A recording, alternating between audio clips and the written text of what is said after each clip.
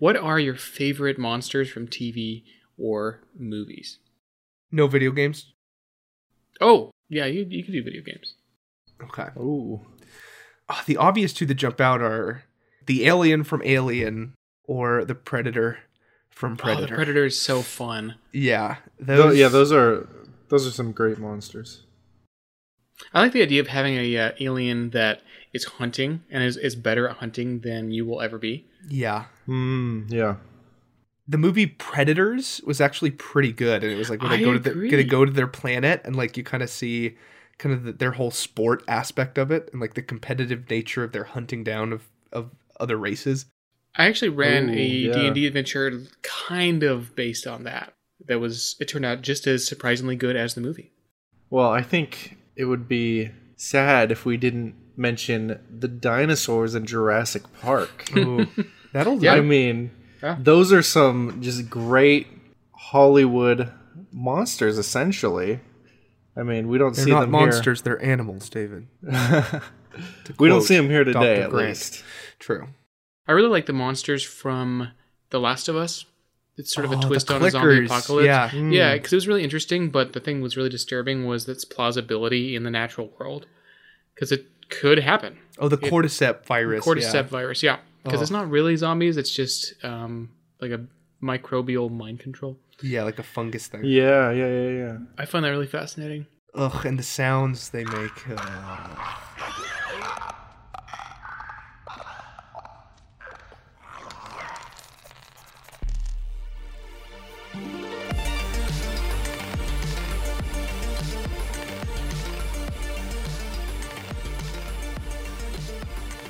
Welcome to Vox Arcana. I'm William, I'm Jake. And I'm David. and this is a Dungeons & Dragons podcast, Episode 7, Monsters. What do you guys think a monster is? Oh, we're defining monster. I think that the tough thing is distinguishing like what makes a monster different from an enemy, because or a villain, because some Yeah. like they're not interchangeable. Yeah, a lot of... It's very easy to get caught up between a common NPC and a monster and trying to distinguish between them.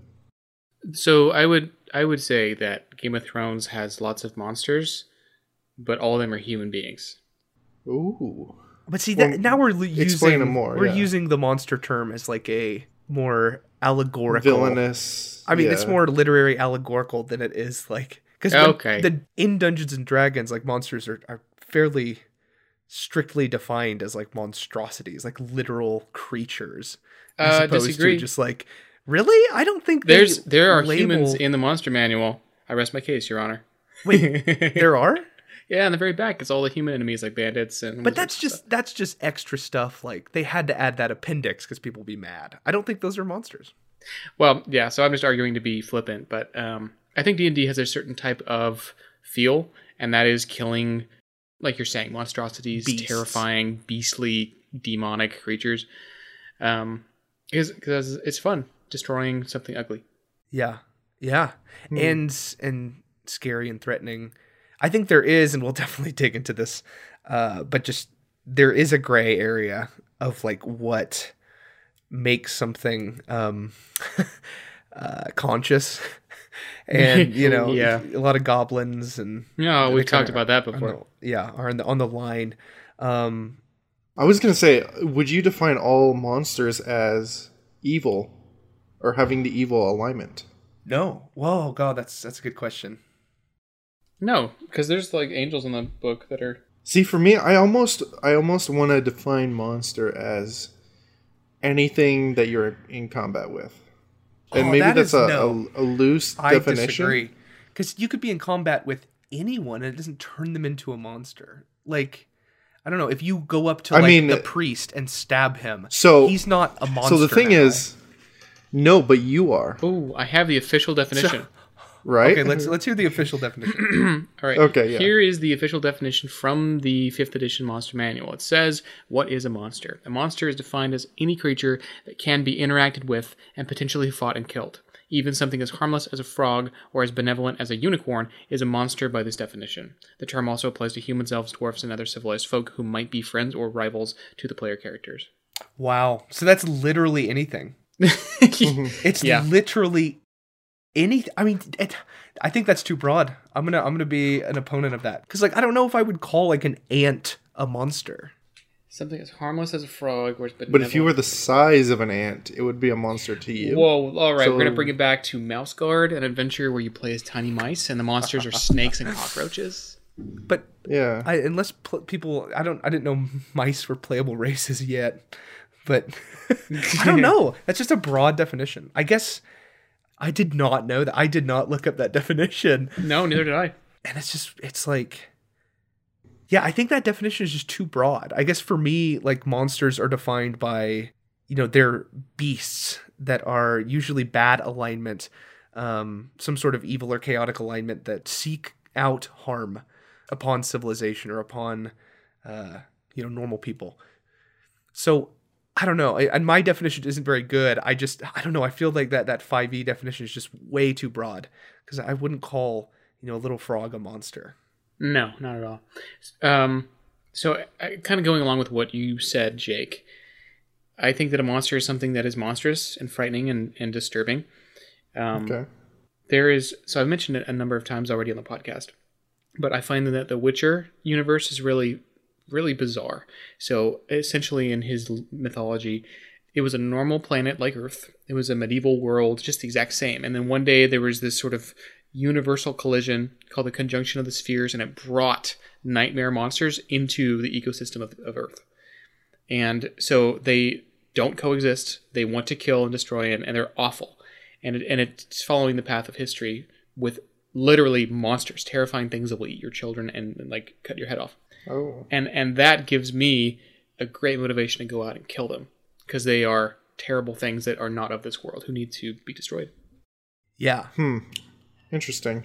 I think for me, I would be tempted to define monster as anything that seeks to do harm to the playable characters.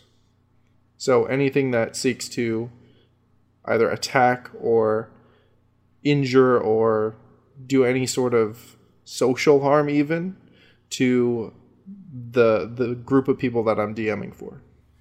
Now, I'm a debater, and I like philosophy, and I like poking holes in things, and I feel like each of our arguments can have a million holes poked into it. Because David, for sure. Under your definition, like a giant dragon turtle that's not attacking you is not a monster, because it's not harming you directly yet.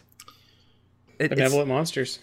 Yeah, and so, I don't know. Okay, so the bottom line is the term monster is perhaps one of the vaguest words in the in the English language. So we are going to loosely define them as a combination of our various definitions and go from there, because the word is too vague or too broad, depending on where you decide to draw the line. Yeah, I had no idea that this conversation was going to go in this direction, so I've learned a lot already. It's a interesting one. So what are some types of monsters as far as D&D is concerned? And then, since we're kind of already there, as far as you personally are concerned? So 5th edition splits them into different types, and I think we can kind of go through each one and go kind of talk about our thoughts on each one.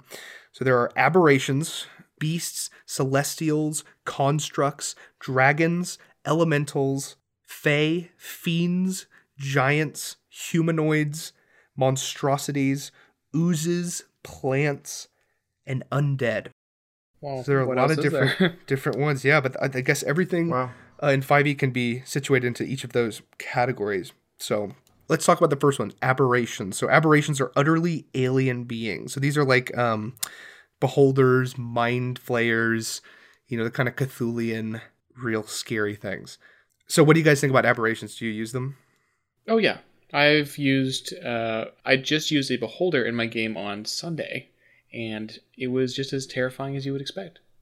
Yeah, I really enjoy aberrations. I don't get to use them as often as I would like, but I think they're some of the most interesting and potentially horrifying of the monsters that you can fight.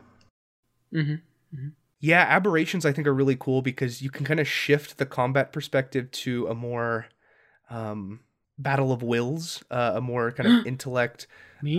wisdom. Will, did you just say me? Yeah. Where you can make it less about, martial combat and more about kind of a mind game. People use those stats as kind of their dump stats. And mind flayers really can challenge people in those areas who are just beefed up fighters. It almost makes the game more Cthulhian in nature with aberrations. Oh, yeah. Just because they play on that outer realm horrific type. Cosmic scale. Cosmic scale fear. And I just realized this while we're talking about it. I think, and I don't know this for sure, so someone will correct me. I think that the aberration category are generally hyper intelligent compared to the rest of the monsters in the book. I know particularly mind flayers are supposed to be genius level creatures. There's a variant, I don't even know if it's a house rule, but it's an idea that they're so smart that when you get into combat with one, you would have all the players tell you, the GM, what they're going to do that round, and they can't change it. Because that aberration is so intelligent, he can anticipate literally everything they would do. That's fantastic. That's cool. Yeah, and I want to do love that, but it'd be a challenge, but I think it could work. Yeah, I mean, every mind flayer I've used has been just a roaring success. Okay, so the next category is beasts. I feel like this one's bread pretty and butter. Yeah, this one's pretty simple. I think we can, these are the things we see in everyday life for the most part. There are still some fantastic beasts. And where to find them? Where do we find those? Yeah. Rats. Rats are also beasts. But beasts, I think, are. That's true. I think beasts are easier to conjure up in minds because people know what they are. Yeah, they're very familiar and safe. But I think Relatable. you could do a lot. I think with an adventure with beasts. I have this notion of running a Russia, like in Siberia in 1800s, and it's a wintertime thing, and there's just literally hundreds of wolves that are picking the town apart. I mean, what do you do against just this one enemy type when there's hundreds of them?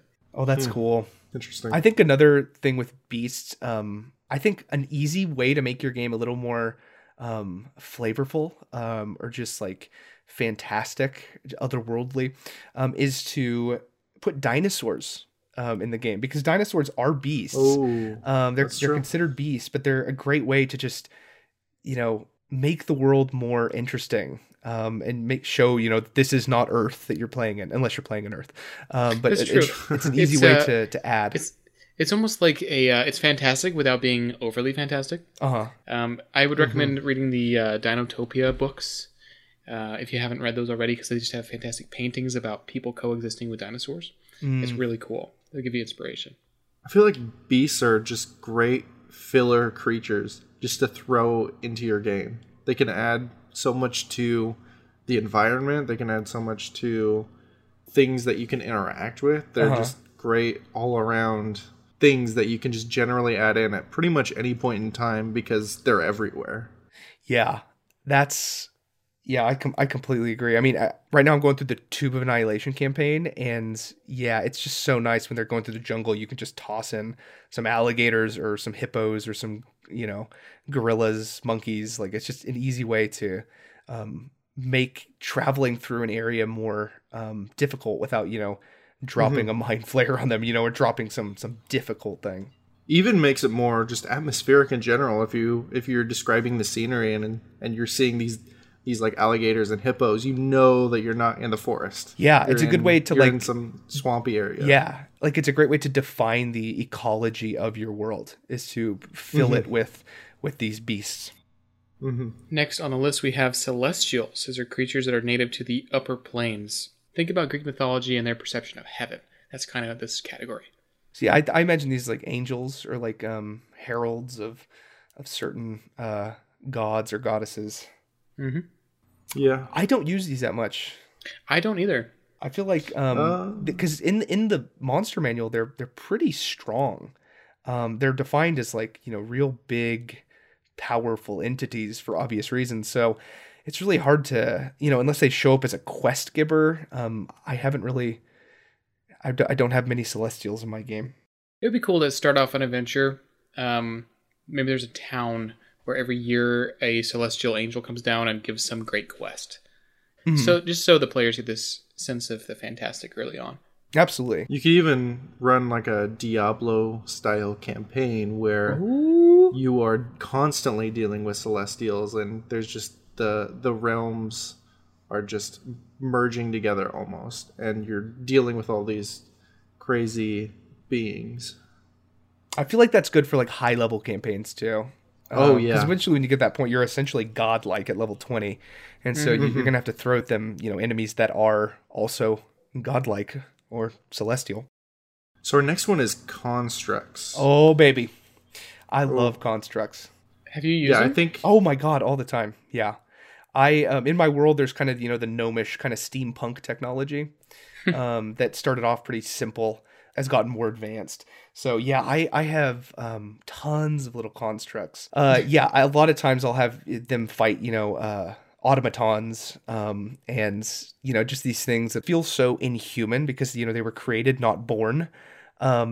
And because of that, I love it because my players are oftentimes very charismatic and they like, the social aspect of D&D because they know their DM loves it.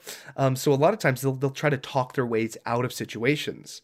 And there's no way to talk your way out of a situation with a construct because they don't have the social capacity to interact with you. So it's kind of a forced combat,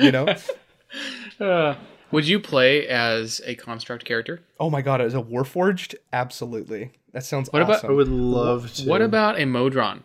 Like a Penta Modron? No, those things have such a complex and like rigid structured lore that I would have to change them so much that they would no longer be a Modron. Yeah. Next on the list, we have dragons. I love dragons. These are probably the most iconic, as it's in the name of D&D. David, you sounded like you were about to throw up. As you I think I'm about to throw up after that cheesy line. I'm sorry. No, I mean, as you guys know, I think I'm the only one of us three that really likes dragons a lot. Like, No, I like yeah. dragons. I just don't like using them because my parties never got high enough level. Well, yeah, I love dragons. We've talked about dragons extensively in episode 2. So yeah, you guys know my thoughts. I love them. Next is elementals, creatures native to the elemental planes. Do we use these? I think elementals are a pretty common facet of games that I've run. They're pretty good in medium level parties, and they kind of can be fit to any sort of adventure. You just gotta, throw in a little elemental flavor, maybe some earth or water, and boom, there you go. Yeah, I really like elementals. I mean, I don't think I use them that much, but I think they feel like a staple of D&D. And so I'll use them occasionally. I think the most fun I've ever had with one was a boss at the end of a dungeon. I think it was in Waterdeep in the Yawning Portal. But the final boss was an omnimental. Or an omnimental, and it had every type. I think each limb was a different element, and that was really cool, that's really to cool. see them to see how my players had to kind of take a different approach to each limb. It was pretty sweet. That's awesome.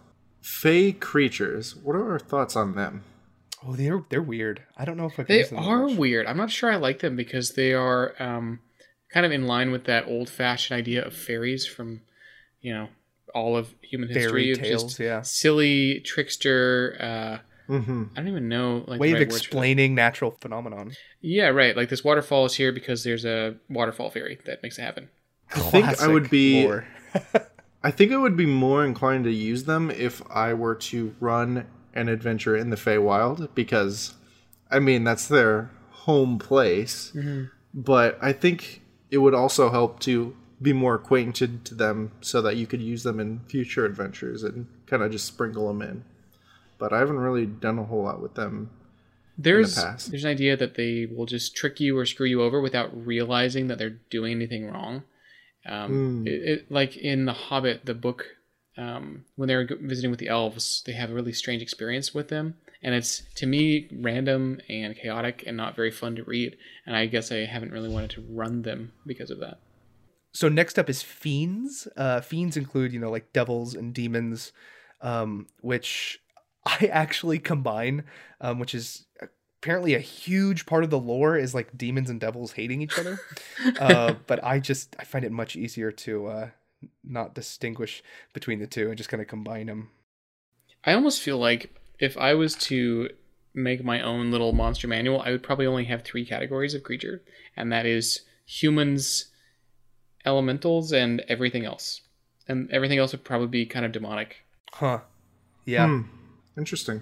Because what more do you need? Like, you can subdivide these forever. Yeah, that's true. Humans, elementals, and then fiends? I guess beasts have to be included too, but... And then deities of some sort. Oh, look at David. Just keep going. Oh, David. I'm sorry. No, I use these a lot. Like, I will have demons show up quite frequently. Just because they're a very... When they show up, there's no qualms about their alignment. It's pretty straightforward. It's like, all right, you know they're bad. Yeah, this is a bad guy. There's no negotiating with this guy. The old D&D saying, we don't negotiate with demons. It's definitely one of the old sayings. So there was a video game called Neverwinter Nights that I never got to beat. I'm sure lots of our listeners have played and beat the game, but at one point in the game, you find a demon in a cage, and he makes you a bargain. If you let him out, he'll help you later. And I let him out.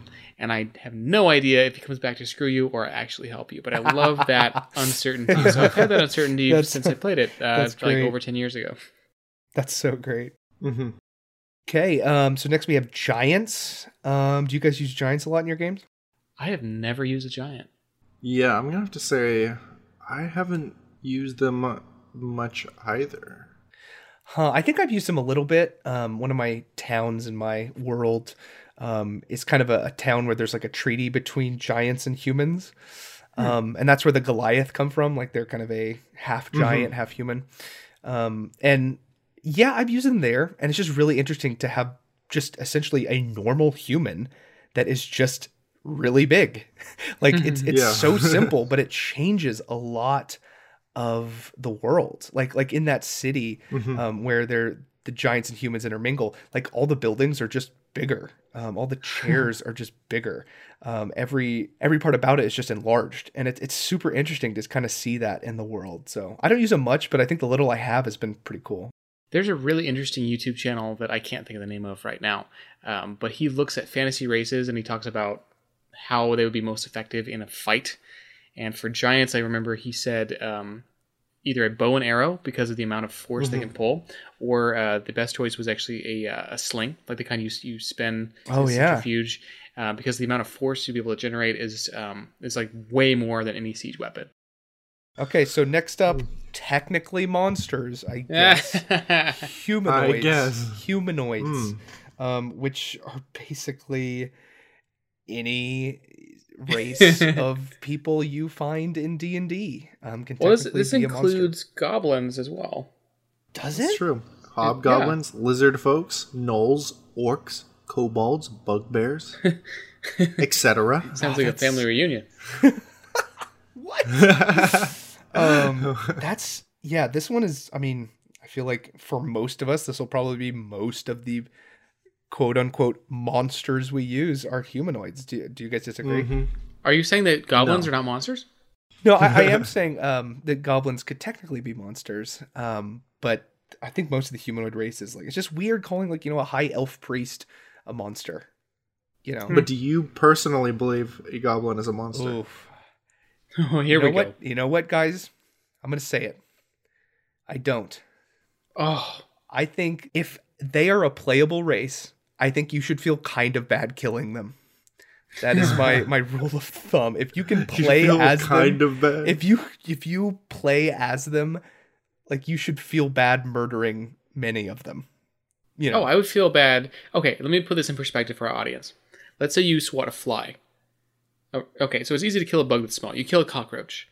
But some people really can't even make the jump between killing a cockroach and killing a mouse, even if they're pests.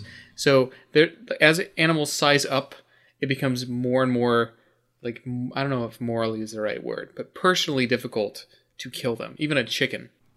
So this All right. this is a thing that I've thought about a lot, and that is I feel like goblins are too human, and I want to make them more beastly and more horrible. Huh. Because Interesting. I actually wrote a blog about why would a goblin need gold? Because you can kill a goblin and they drop money, but having money implies that they have an economy or at least a system of trade, and that makes them kind of people.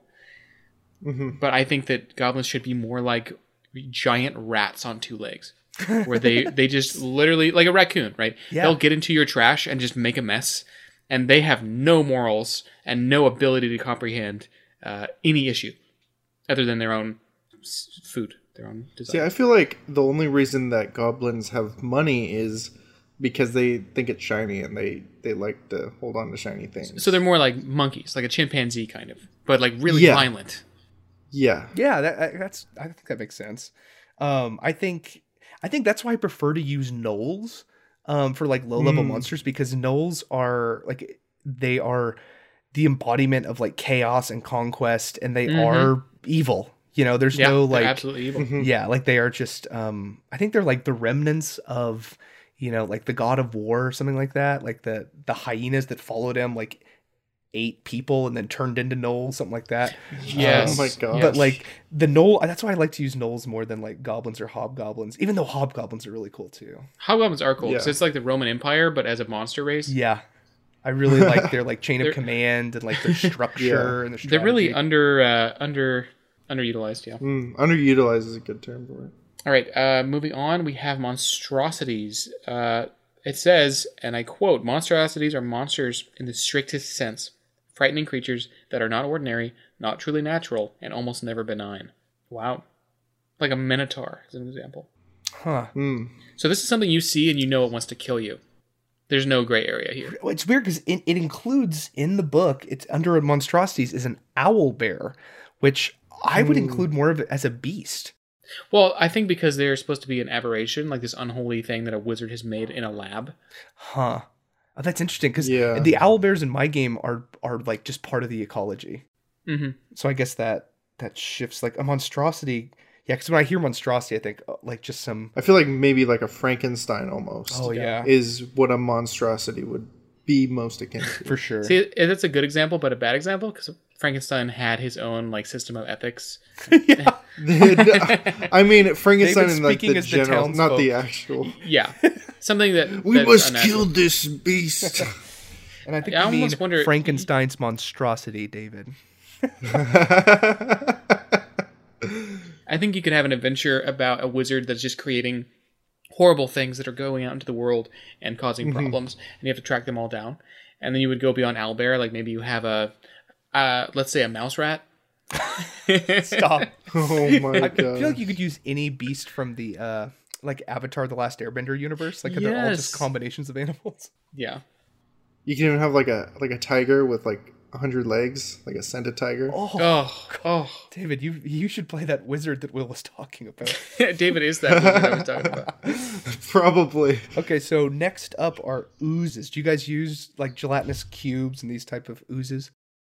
I don't think I have because I don't really use dungeons, and these are kind of a dungeon creature. Oh, that's so sad. Oozes are great, but they're like super niche. Yeah. Yeah. So they have very specific ways in which they fit in, and they're not always applicable. You can't just throw it in. I feel like you have to craft it to your game. And when you do, they're great. Yeah, I feel like when you do craft them right, they're just fantastic, especially when you describe them right. Like, especially, like, you could just say a weird skeleton that looks like it's being held up by puppeteer strings slowly hovers towards you. And you're just like, oh, but then slowly, like, they realize, like, it's just a skeleton that's encased in, like, a clear gelatinous cube that's slowly moving towards them. Like, that's just so interesting and so cool. A lot of these creatures, at least in the ooze category, are made to solve a game design problem inside of dungeons. And I feel, for a lot of these creatures, I feel that proper consideration has not been made to how they would affect the world. Because if I was making a realistic world with gelatinous cubes, I think they would live in the ocean like a jellyfish because they're weightless and they can kind of operate better. Yeah. So maybe the oceans are incredibly dangerous in one world. That's No, I interesting. think that the oozes just feel so D&D. Like they just feel Yeah. so, first Yeah. edition. Like Yeah, for classic. sure. Next, we have plants. It says plants in this context are vegetable creatures, not ordinary flora. I think I have learned to use plants more after playing Tomb of Annihilation and having my players Really? in the Jungle of Chult, because there's so many more opportunities for, big giant Venus flytrap monsters that, can lurch out of the underbrush and suck in a player. Creeping vines and all sorts of like jungle sprites and stuff like that. I think it has really taught me to use plants in a better way, because before I don't think I used plants at all. Yeah, I don't use plants very much, but I really want to. I think that they have some really cool world building aspects that you can put into them, almost having like a forbidden forest. Yeah. with plant guardians, where it's almost like nature is being incarnated into the plants around it. Yeah. Okay, last up are undead. Do you guys use undead a lot? Of course. I think undead are a staple of any D&D game, almost as much as dragons are. Huh. Oh, you can't play D&D without the undead, for real. Huh. Interesting. I think for me, the undead, I use them quite a bit as well, but I think the issue with me is balance based on how many clerics or paladins are in the party. Because if you throw a certain number of undead at a party, it could be the right challenge level for that party. But if that party is all paladins, then that challenge is nothing. And it's really interesting to have a certain category of monster that, a certain type of magic is so good against, because then it makes certain players exceptionally good at fighting this certain monster, which is kind of a weird dynamic you have to take into account when balancing encounters with undead and holy magic. But I mean, isn't that the case for any type of monster, that certain party members are always going to have some sort of edge versus them? I don't think so, because if you think of like just like a giant, like there's no like secret giant slaying magic that automatically kills. No. But like with undead, there is like obviously like paladins can just wreck them. I have a small controversial opinion. I don't think that balance exists in D&D, or at least it shouldn't. Okay. Wait, why? So, I have 2 points. The first is that the combat rating system in D&D is just kind of a joke. And looking at the history of D&D, I don't think that the game was made to be balanced around giving players this optimum experience that they have a chance of overcoming. I think it's supposed to present you with a variety of different situations that players respond to the ones that they can actually respond to and run away from the rest. Huh. This leads me to a notion that I only just discovered a couple of weeks ago, and that's the idea of combat as war versus combat as sport. What this means is, in video games, if you've played really any video game in the last 15 years, you play as a character, and you're in the low-level zone, and you fight enemies that are appropriate for your level, and you expect it to be balanced. D&D, the old game from the 70s, was not like that at all. They said, here is a full world, and there's enemies of all different levels. And when you get treasure in those old systems, gold gave you XP. So you didn't have to kill things, you just had to be clever and get gold. It presented a problem for the players to solve, because you really want to build situations or manipulate situations in such a way that you can win. You don't go into a fight expecting to have like a fun, balanced encounter. You flood the river, or you start a fire in the enemy's lair, or you get a bunch of poisonous plants and make them eat it, right? Like you manipulate the situation so by the time you go in, you've already won. Ideally, you'll never swing a sword, which I think is fascinating. That is. Yeah. So the newer games are basically combat as sport, is what you're saying? Correct. Okay. Yeah. So combat as war was almost like treating combat as an obstacle to overcome, whereas now it's more of It's a part of the game. professional boxing match almost when you go into combat with combat as sport. It's more for the fun of combat. I don't know if I like the term combat as sport. I would define it more as, I don't know if this is its own third category or if this is kind of under the sport category, but I would define my style of play as like combat as cinema. And Ah, I would want it. It doesn't matter anything about the fairness of it. It doesn't matter anything about like the war, strictness of it. What matters is this cool to view? And I take that view word in two ways. I think if there are people watching the combat in the game, like just like, people who are just, As a passerby. yeah, it's just someone as a passerby watching the combat, they would go, "Oh, that's cool." Or they would be like, "Whoa, that's cool." I guess that kind of counts as sport. But also if there's someone watching me as the DM giving the flavor and narrating the fight, and the players' actions interacting with each other, if people are listening or viewing that, like in the same room as us playing, they would also be entertained. wow. So I've tried to do that, and it's improved my game significantly. If I pretend people are watching both in the game and in the room with me, like it has just drastically improved my game. And so this leads me to back to the whole balance thing.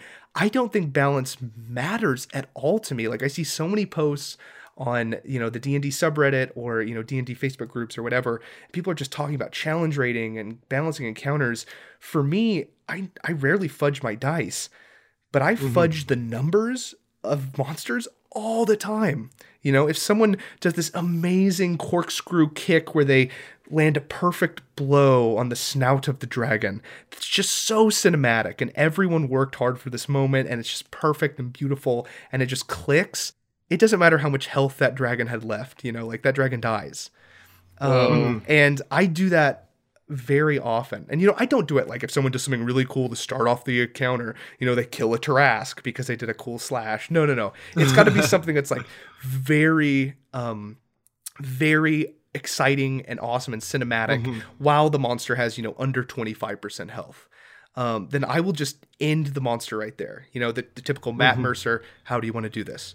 I love doing that because I think it makes the players have more fun. I think it makes me have more fun because combat goes a little quicker.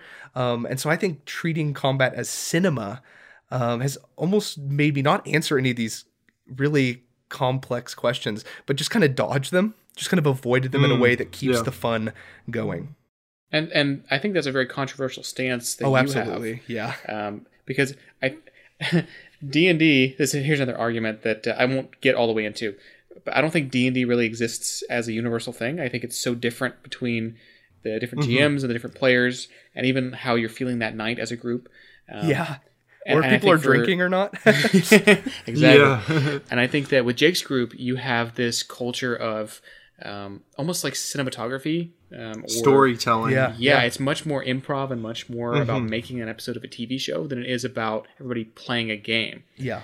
But yeah, so I mean, I would not even say like you're doing it wrong, because if everybody's having fun, you're doing it right. Yeah, and I don't treat this as gospel either, because it works for my group, but I know plenty of groups I've played with, especially with like younger kids or people who are new to the game. If I'm playing with people who are not necessarily as good at that improv, then the game shifts. It doesn't become combat as cinema anymore. It might become combat as sport. Or if I'm playing with a bunch of classic video gamers who have played the earlier editions, we're gonna make it more combat as war. I think that's the biggest part of being a good DM, is being adaptable to your players. Like, 'cause your goal is, like you said in an earlier episode, you're kind of hosting a party and you're trying to cater to the needs of your players to make it fun for the whole table. Absolutely. How do you guys best utilize monsters? One of the authors of the Curse of Strahd game was playing in his friend's D&D game, and they were just going through a dungeon, and the DM was rolling random encounters, and a vampire came out, and they fought a vampire, and there was no reason for them to be there, and that guy's frustration is what led to him and his wife writing the Curse of Strahd adventure, which is legendary. Yeah. So I think that best utilizing monsters is maximizing their flavor, their location, and their powers in a way that totally captivates players. As we've mentioned in previous episodes, our favorite monsters, the hag is a great creature because you can build an entire miniature campaign around her. And the same goes for many other creatures. Like I mentioned, wolves. You could do a whole thing with just lots of wolves. Yeah. And instead of like, oh, you're fighting a goblin now, or you're fighting some plant creature, it's all about care and attention to detail. Yeah, also going off that point, I think monsters can be used to both elicit a feeling and reinforcing like the theme or the tone of a game, much like NPCs do. Like they are a living, breathing part of the ecology and civilization of your game. And they should reflect that. That's why random tables, in my opinion, are better for going through and picking the best one rather than rolling, because you have to pick what fits into your world, your dungeon, your campaign, your forest, whatever. You know, because like you were mentioning in that story, like a random vampire oftentimes doesn't have a reason to be in the cave in front of you. And you either got to jump through a lot of narration hooks to give them a reason why, or you just kind of flippantly say, yeah, it's just a vampire, kill it. So yeah, I think I utilize monsters to, like I said, reinforce the tone of my game, but to mostly elicit a feeling. You know, if they see a Tarrasque, I want them to feel dread. If they see a mimic, I want them to feel, you know, surprise as it reveals itself. If they see, you know, a mind flayer, you know, I want them to feel fear. So I think you can definitely, when you're building an encounter or building a campaign, you go, what do I want my players to feel right now? And then pick a monster that fits to create I like that feeling. a lot. I love that. This goes along with what we were saying before about, from Jake's design perspective of combat as cinema, you think, what is the most cinematic creature in this scene right now? Yeah. Yeah. What would fit the best? And you see, you're not thinking, what would be mathematically balanced to fight 4 fourth level party members of this class combination? You're thinking, I want to horrify, or I want to delight or confuse. I have this certain feeling I want to capture, and what creatures would help me get there. Yeah, absolutely. So a problem for me with monsters in my campaign is oftentimes I play with a lot of, you know, very experienced role players that are good at improvisation, often have very high charisma characters. So because of that, they will often try to talk their way out of situations and even try to talk their way out of encounters or especially fights with monsters. Do you guys find that happening a lot in your games? And like, how do you deal with it? I mean, as a player, I always enjoy trying to talk my way out of an encounter if I can. I know recently there was a beholder that I tried to talk to, and let's just say it did not go well. You shouldn't try to talk to beholders. But I don't think that made, not being able to talk to it made it any less fun. So I think that certain monsters, as long as the behavior is rational and it makes sense, it's totally fine for them to just be straight up attacking you. Yeah. This is a big thing that I've discovered with my DMing over the past few years, and that is the importance of consistency. Let me say it again. The importance of consistency. So if you have a creature that behaves a certain way, it needs to behave that same way every time. Nothing drives me crazier than when I'm playing somebody's game and they say, oh, the Medusa attacks you right away. And then the next time you see Medusa, oh, she wants to talk. Right? You're like, well, why isn't this the same? Yeah. And no, that's good. Yeah. So going kind of back into combat as war, I just feel like there's so many different ways to run D&D and so many different flavors. I feel like some of the rules in the game will simply not apply to everyone. Like Jake, I'm not even sure he's playing 5th edition D&D. I don't know at this point either. But whatever he's running, like, it's working better, I guarantee, than a lot of people who are using the rules as closely to the rules as they can. So I think it's more important to focus on the spirit of the rules and what they're trying to accomplish than actually following the rules themselves. Yeah. I agree. Yeah. David, how would you optimize monsters for combat? Because I feel like in 5th edition it takes a while. So what do you mean by optimize? What are you looking to accomplish? I'm looking to speed up combat in almost any way that I can.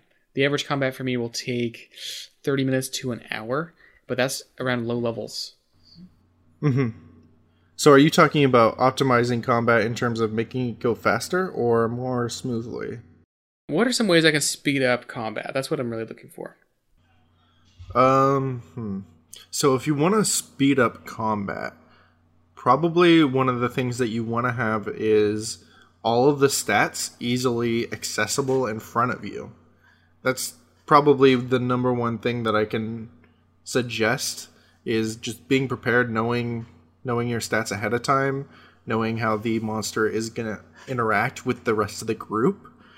If you're struggling to figure out what to do, you might want to think beforehand what their characteristics might be in combat. Are they going to go for just the person in front? Are they more intelligent? And maybe they're going to take out a spellcaster.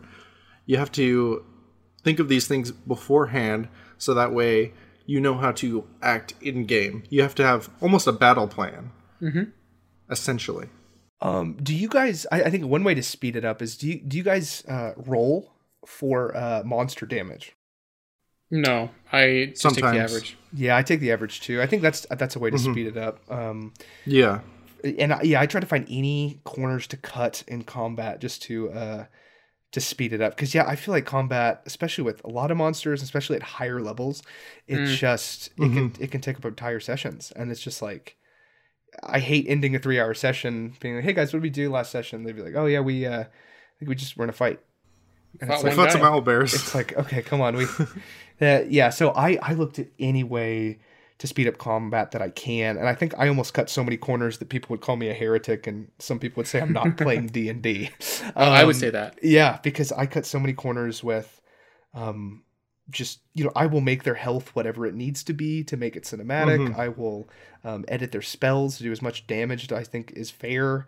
I change a lot of stuff, and I definitely am heretical from the canon of the monster manual. This is something that's really been on my mind lately, and that is, it's called the OSR. It's Old School Renaissance. Depending on who you ask, they'll have a different... I have to... Disclaimer, OSR might not mean Old School Renaissance. Anyway, the speed of combat is incredibly fast because there's very few things to track. However, the pendulum swings back, and that means that combat really doesn't have as many options or choices. And so it appeals to me as a DM because I just want to track every poison condition and 300 hit points and all this and that. But then I know my players really dig that crunchy, almost video gamey skill system. Because say what you will about 5e, it's great with character progression. Yeah, I would agree. Yeah, I think it's hilarious. Oftentimes, I think the question I ask most that my players are probably sick and tired of me asking is, "What's your armor class?" Because I don't. It's just something I don't keep track of. I don't like. I don't, because there's just so much stuff. My mind is so filled with the plot and the cinematic nature of it, and at the timing of things, what's going to pop out at what time to provide the maximum elicited emotion that I want. That oftentimes there's no room for simple things like armor class or what spells they have and stuff like that. Something that I saw online was delegation. And what I started doing is that the first time they successfully hit a monster, I tell them the armor class. And they write it down on the dry erase mat. And then the first time they deal damage, also, I tell them, here's how much health they have. Weird. And I leave the players in charge of tracking all the health and all that stuff. And it takes a lot off of my plate, so I focus on doing sort of role playing the monster, like what would they do given the situation, and and the players eagerly take up that work of the bookkeeping because they want to make sure that every hit point is accounted for. That's incredible. Like I don't. I guess I am. There is still room for me to declutter that a little bit, because I guess for me, I never tell them the armor class, and I never tell them how much health they have left. Oh yeah. I don't like saying the HP because I like to, this is gonna sound bad, but I like to fudge the numbers a little on the HP. Yeah, that's the depending other side upon of it. Is that you can't fudge it if they know exactly how much is left. That's true. That kind of eliminates my cinematic thing. If they land a really cool killing blow and they do the math and there's 1 health left, then I mean... Well, the solution for that is you just count up. And so the total, and then you can see the current total damage. I guess that makes sense too. That's interesting. I might use that. That's really cool. That's smart. It's really improved my combat experience. For sure. Especially as a person who's terrible at math. So what are some ways that you guys have scaled monsters up or down? Like, what are some numbers you can change, like in the stat blocks, to make monsters more scary or more powerful or make them easier to kill? So I have some heresies to confess. Okay. Oh, The- come, my child. So Confess. there's no such thing as balance in D&D. All you do is you take, let's say a I don't know, a goblin, and you want to make a boss goblin. Go and find a monster in the book that is roughly like the toughness you want, and you just paste that armor class and that damage onto a goblin, and you're done. Yeah. And I health. think Oh, that man. if to simply just increase the AC, to increase the health, and to increase the damage that you deal is kind of a boring way to scale monsters up and down. I think putting more of their power into their unique characteristics is what really makes monsters more interesting to me. Yeah. So having, let's say, a Medusa, you wanna focus on the paralyzing aspects of her gaze more so than you would want to increase the HP in order to make it more scary. No, I love that. Yeah, because it increases the thing about the Medusa that makes it a Medusa. Mm-hmm. Yeah. And it increases just the identity of it and makes it more scary, but it doesn't necessarily make it harder. And you can always, if you want to add a few HP to make it a little tougher so the experience of combat lasts a little more longer, then you can always do that. So I agree, but I also disagree. I agree that you want to capture that flavor and just kind of amplify that to a higher level. Like maybe instead of paralyzing one person a turn, she's paralyzing all of them and they're all making saves. But I think you do need to raise just the core stats. Otherwise, it won't last a round. Sure. And that sucks. Huh. I think for me, kind of, I'm going to kind of side with David over Will on this. Like, I want combat to, in general, go quicker. And so, going back to what we're talking about, ways to speed up combat. Whenever I buff up a monster, I rarely buff its hit points or its armor class. What I buff is just the amount of damage it does. Because that makes the encounter more scary, but it doesn't make the encounter longer. And so, rarely, I'm dealing with mostly pretty high level players. I probably couldn't do this, when they're below level 3, because, at that point, if you scale up the damage, you can just start one hitting people. But I wanted to do damage that scares them. Because especially if you have a healer in the group, if it does damage and they just go, okay, that's fine, I can lay on hands that next turn. That's not how combat should be. It should be like, oh my God, like, we got to do something about this. We either got to run or kill this thing quick. Like, combat should be not like a kind of like sport. I don't think it should be like sport, because that makes it sound like combat is something that's fun to be in. Fun. It's more of like a challenge. It's not necessarily difficult because you can leave if it's sport. Yeah, exactly. Say Sport, time you out, can call guys. I'm time out of out. here. Yeah, no, you got to make the stakes high enough, and I think just upping the damage is the way that I do that. The quickest and easiest. I think the problem with just increasing the armor class and HP, just it turns the combat into a wet noodle fight where you're just like, you're hitting each other with pool noodles and nothing's really happening.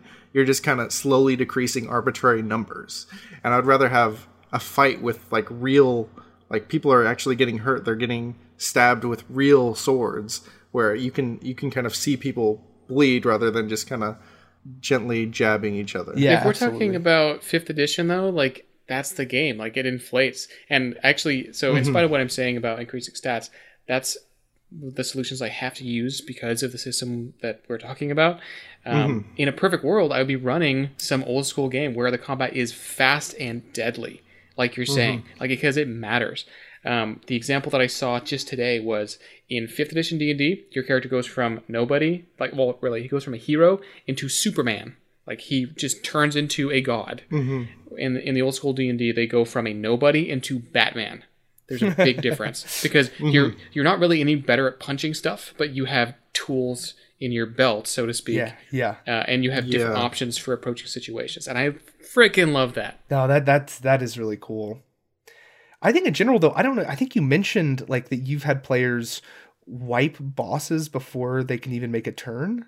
Yes. I've never had that happen to me. I mean, first off, because if that happened, I would just triple its health. Like, that just seems... But that violates fun. the consistency, Jake. Consistency. Well, I don't know. I'm fine with fudging numbers to make it more cinematic, and I'll take my C word over your C word anytime. Okay. Okay, so the last question, kind of to round this all off, there's kind of three tiers of enemies that I could think of. They're kind of the low level, not very challenging enemies. They're kind of the mid level. These are the semi challenging, almost deadly monsters, and then there are the high level, like dangerous, terrifying monsters. What is your favorite? I guess we'll go through all three of the levels. Starting off? What's your favorite low level, like easy monsters? I think any sort of goblin or zombie, just simple horde type creature, is great at low levels because it provides just a lot of just general enemy to fight. I think early on, it's, for me, the way I like to do campaigns is I like to have some sort of just generic mass enemy that you're fighting, and then to slowly kind of warp the enemies later on from being a very numbers based group of people to harder difficulties as you get higher of singular creatures. Yeah. So early on, goblins, zombies. I think that the monsters need to enforce the story that you're telling. And so maybe my answer is going to be all three at once, but I think that you want to have, like David's saying, the goblins or the kobolds or just some low-level threat that's sort of on the ground. But as you get higher in D&D, you really approach godhood. And so by the time you're mid-level, I would like to see those celestials coming down, maybe even a few demons, whatever. Like it gets stranger to enforce that flavor. And then by the time you're at the highest levels, you're ripping stars out of space and traveling through time. This conversation went in a different direction than I was thinking. I was just going to ask, what's your favorite low-level monster? Then mid-level, then high. And you guys went very not specific. Well, I mean, the truth is, like, I don't often get to the mid or high levels because it just goes away. People go to college or... Oh, gosh, don't Toy Story 3 me. Wait a minute. Am I Woody? Oh, no.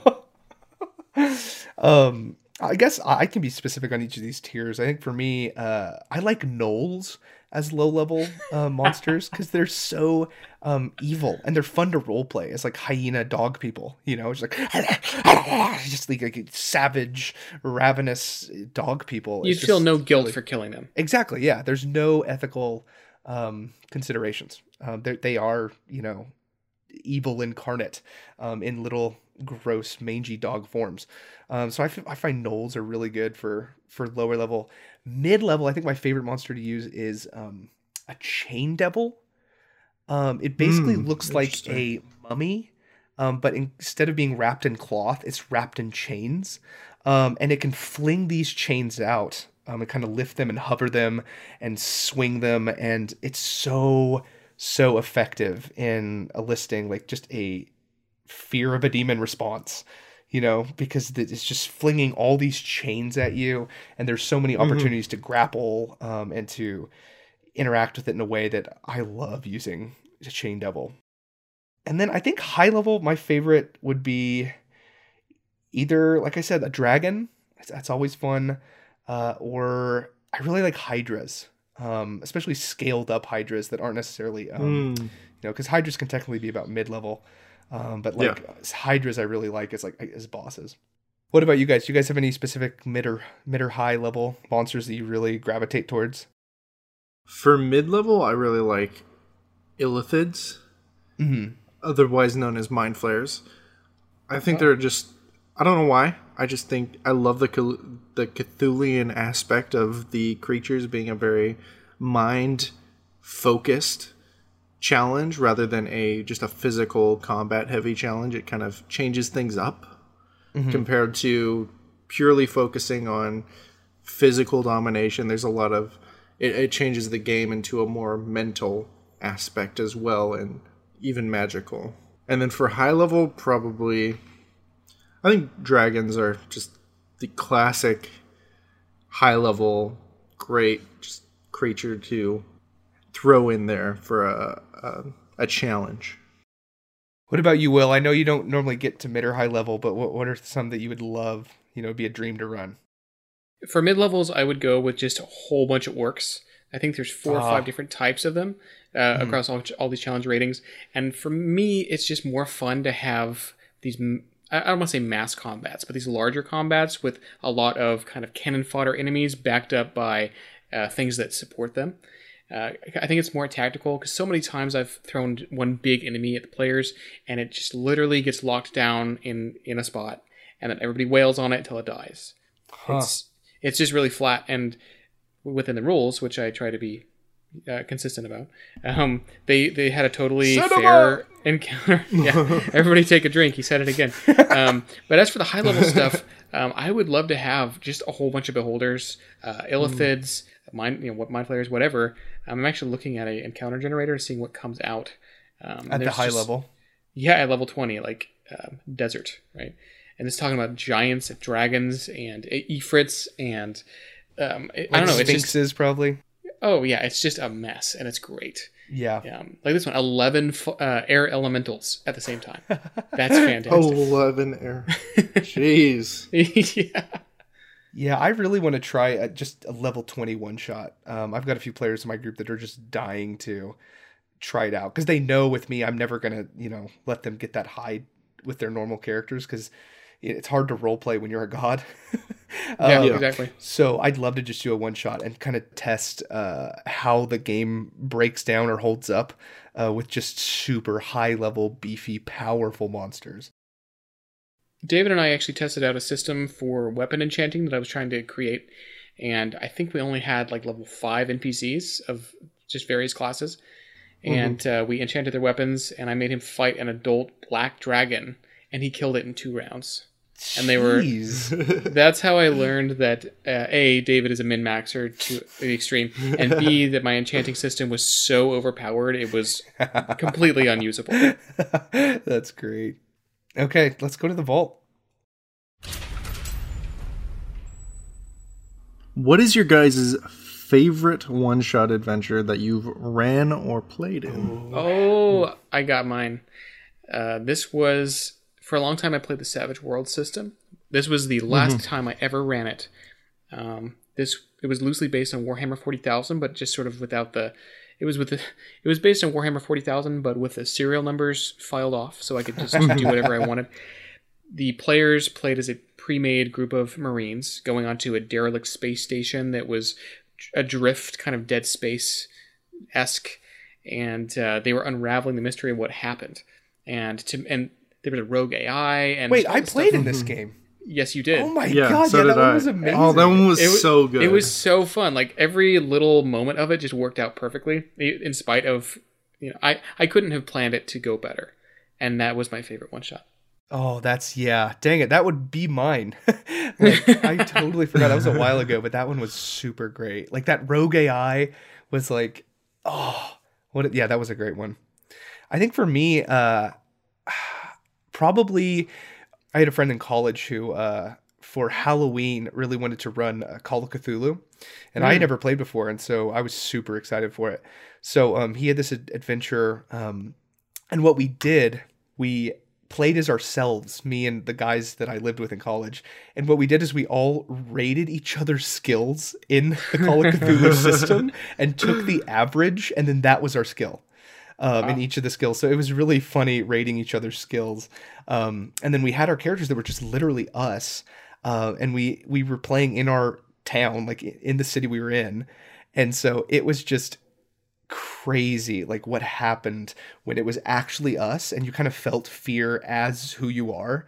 And the DM was playing really creepy music. And the whole plot involved an ice cream man that would go out at night, and just the idea of an ice cream truck at night is horrifying. And I just remember literally getting chills on my spine with some of the creepy music mixed with the sound of an ice cream truck in the dead of night. It was a really creepy one shot, and that's probably my favorite for sure. Wow, David, it's hard to pick. One of them isn't a one shot, but it's like a 2 or 3 shot, if that counts. Disqualified. So it was we were on a essentially battle royale on the moon. I don't remember what character I played, but we were fighting all these different like crazy teams, and probably one of the most memorable NPCs was a character named Allison Doggins, who was just a hot dog in a mohair sweater. And God, yuck. And I just, it was probably one of the most unique games that I played in, and it was really fun. Oh, these are great. One shots are just a great time to try out new things, I think. Absolutely. Mm-hmm.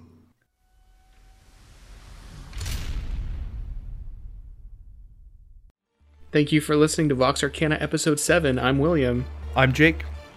And I'm David. We'll see you next time.